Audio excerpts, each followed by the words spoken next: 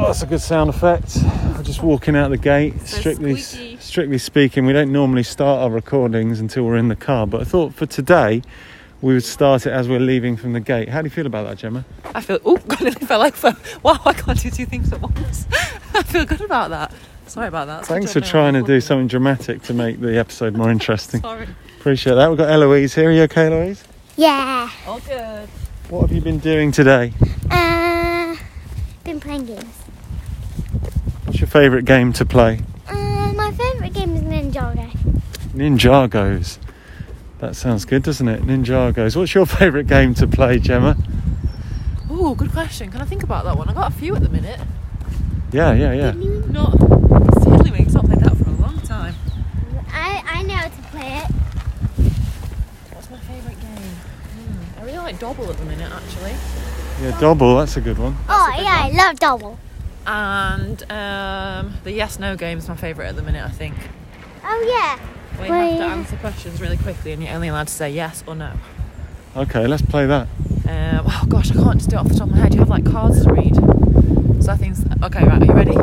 Yeah. So you're out, you just said yeah. Oh, blast. So, it's going to be it's people, teachers from school, okay? Okay. Teachers from school, get it. Yeah. Yeah. Go. What are we doing? Me. Anyway, you can probably hear the wind. It's springtime. Just Feels about. so springy. Yeah. So springy. Just about. We're getting there. So here we go with another episode of. What's it called? Car share. Car share. Wow, rolling back the years. Probably do a Cue title music. Brand, yeah. Title music, go.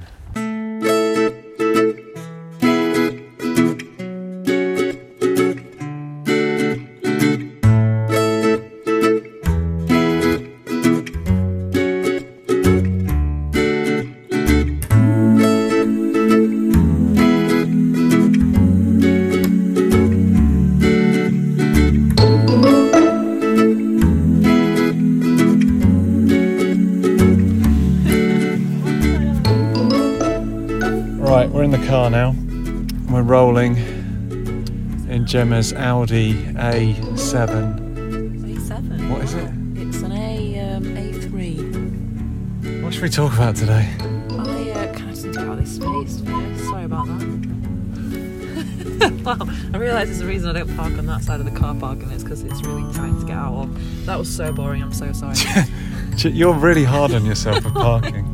Every day you park and you go, oh gosh, I've done a terrible job. And it's totally fine. It's totally fine. There is one space that is kind of deliberately wonky where the car park goes at an angle. So you actually, if you park in that space, you get a bit more space on one side or the other. Yeah. So the best thing to do in that space is park deliberately wonky so you get best of both worlds. But you still give yourself a hard time, even when you utilise that space well. That's kind of you to say. It's just interesting, the one with the most space, that's when I park the wonkiest. You know? It's not really how it should work, is it? Yeah, but at least then you protect your wing mirrors and the integrity of your doors. That is true, and it's still a fairly new car, isn't it? Anyway, what should we talk about? Why don't we talk about what you were doing September of 1997? I jumped straight in. Oh, we're revisiting that game, oh, it's been a while. September 97? Yeah.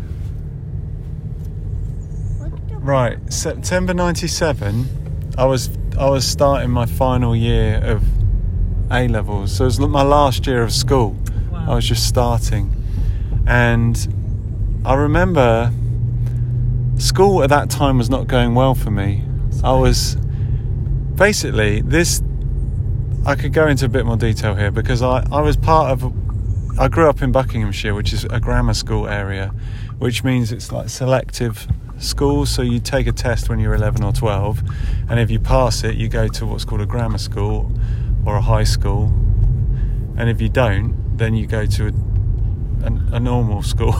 And so I went to I actually it's terrible talking about pass and fail, but I actually failed that test, but then I got through on what's called review. So then I went to this high school and I really struggled. this grammar school, high school thing. I really struggled because I'd scraped in and I couldn't keep up with all these clever people that kind of deserved to be there.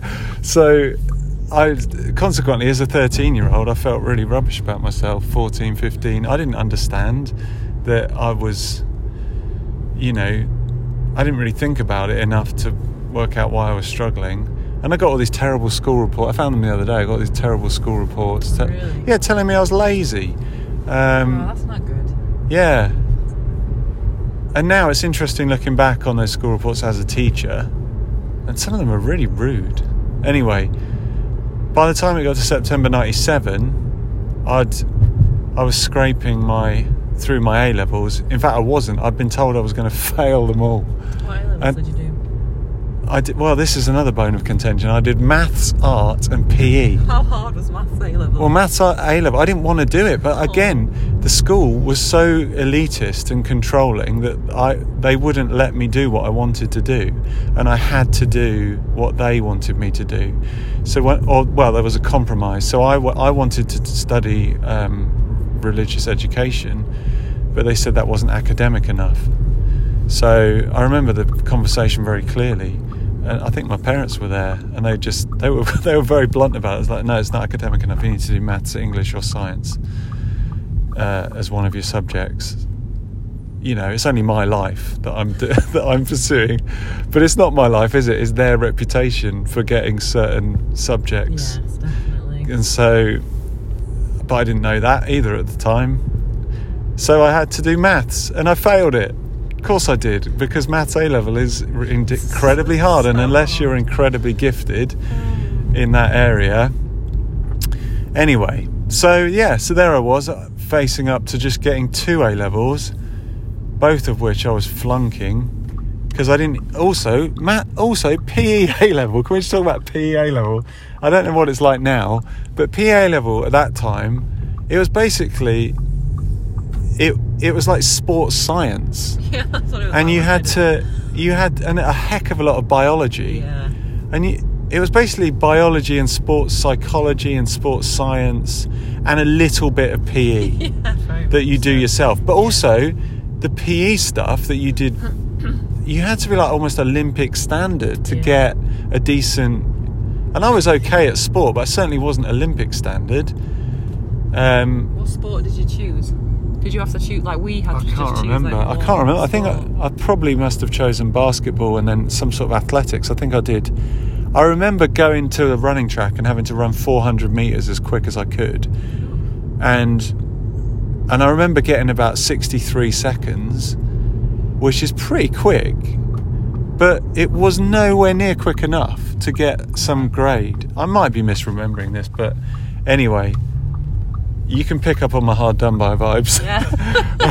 So that was it. Yeah, that was... And so September, the kind of... It was like I was going into my final year of these A-level situations. And I remember my dad sitting me down and saying, we've got to sort this out because you can't come out of school with nothing. And he was very, very calm about it, as he always was, but also very serious. And I remember thinking, I've got to turn this around. So anyway, I was doing art. Art was all I was good at that point. And so, but even then I wasn't working hard enough, apparently. So me and my friend Ollie, he was getting similar kind of feedback to me. And we both committed to doing a painting every day. Oh, wow. Yeah, we did a painting. In the end, it worked out about 5 a week. We did about 5 drawings or paintings a week.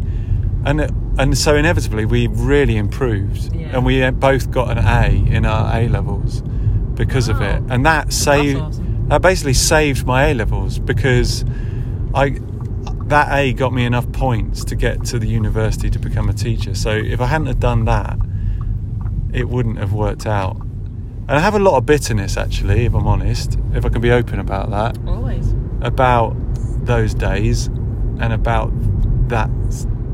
the education system in that particular area, because when you grow up in that, you think that's normal.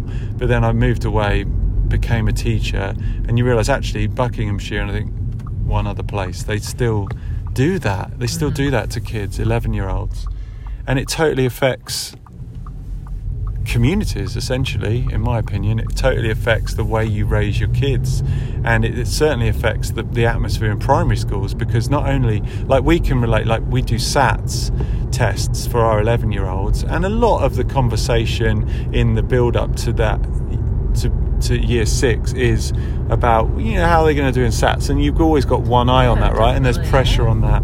So imagine throwing another test into the mix that then selects what school people go to.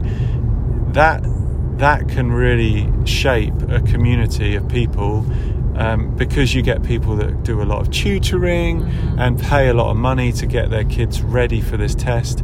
And the test itself is not like a normal SATs test. It's very like lateral thinking and lots of code breaking and things like that. So it's not, or it was, at least it was when I did it. It might have changed. So that's quite a hot topic in that particular area. But then you talk to people that haven't grown up in that area, they don't know what you're talking about, which I actually find really refreshing. So that's a long answer to that question of what were you doing in September 97. I was facing some hard truths as a 17-year-old. Next date, please. Next date, let's go for 2001. No, that's a bit close. Let's go further. Let's go 2006. Let's go for February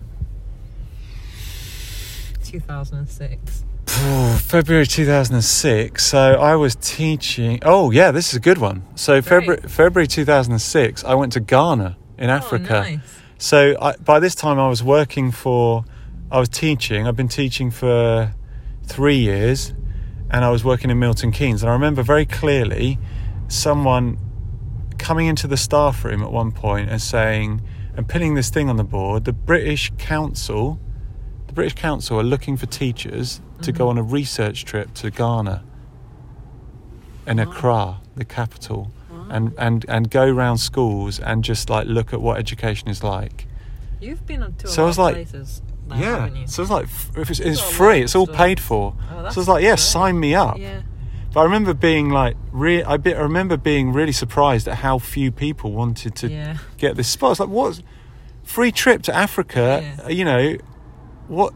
This is amazing opportunity. And it was just me and this other guy who signed up for it, and we both got selected. I think because nobody else signed up for it. But it was a selection of teachers across Milton Keynes, basically. They got taken to represent the British Council and research teaching, and that was February half term 2006. And it completely changed my life. Wow. It completely changed my life because, we were going into some very poor.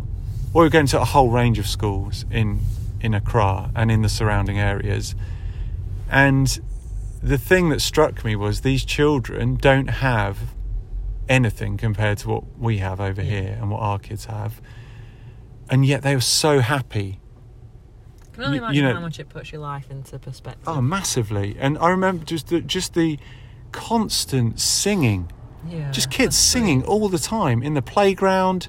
Every game they were playing in the playground was around singing and dancing, and they would play these games in these huge circles, just singing and chanting and dancing. It's just like amazing. That's so sad.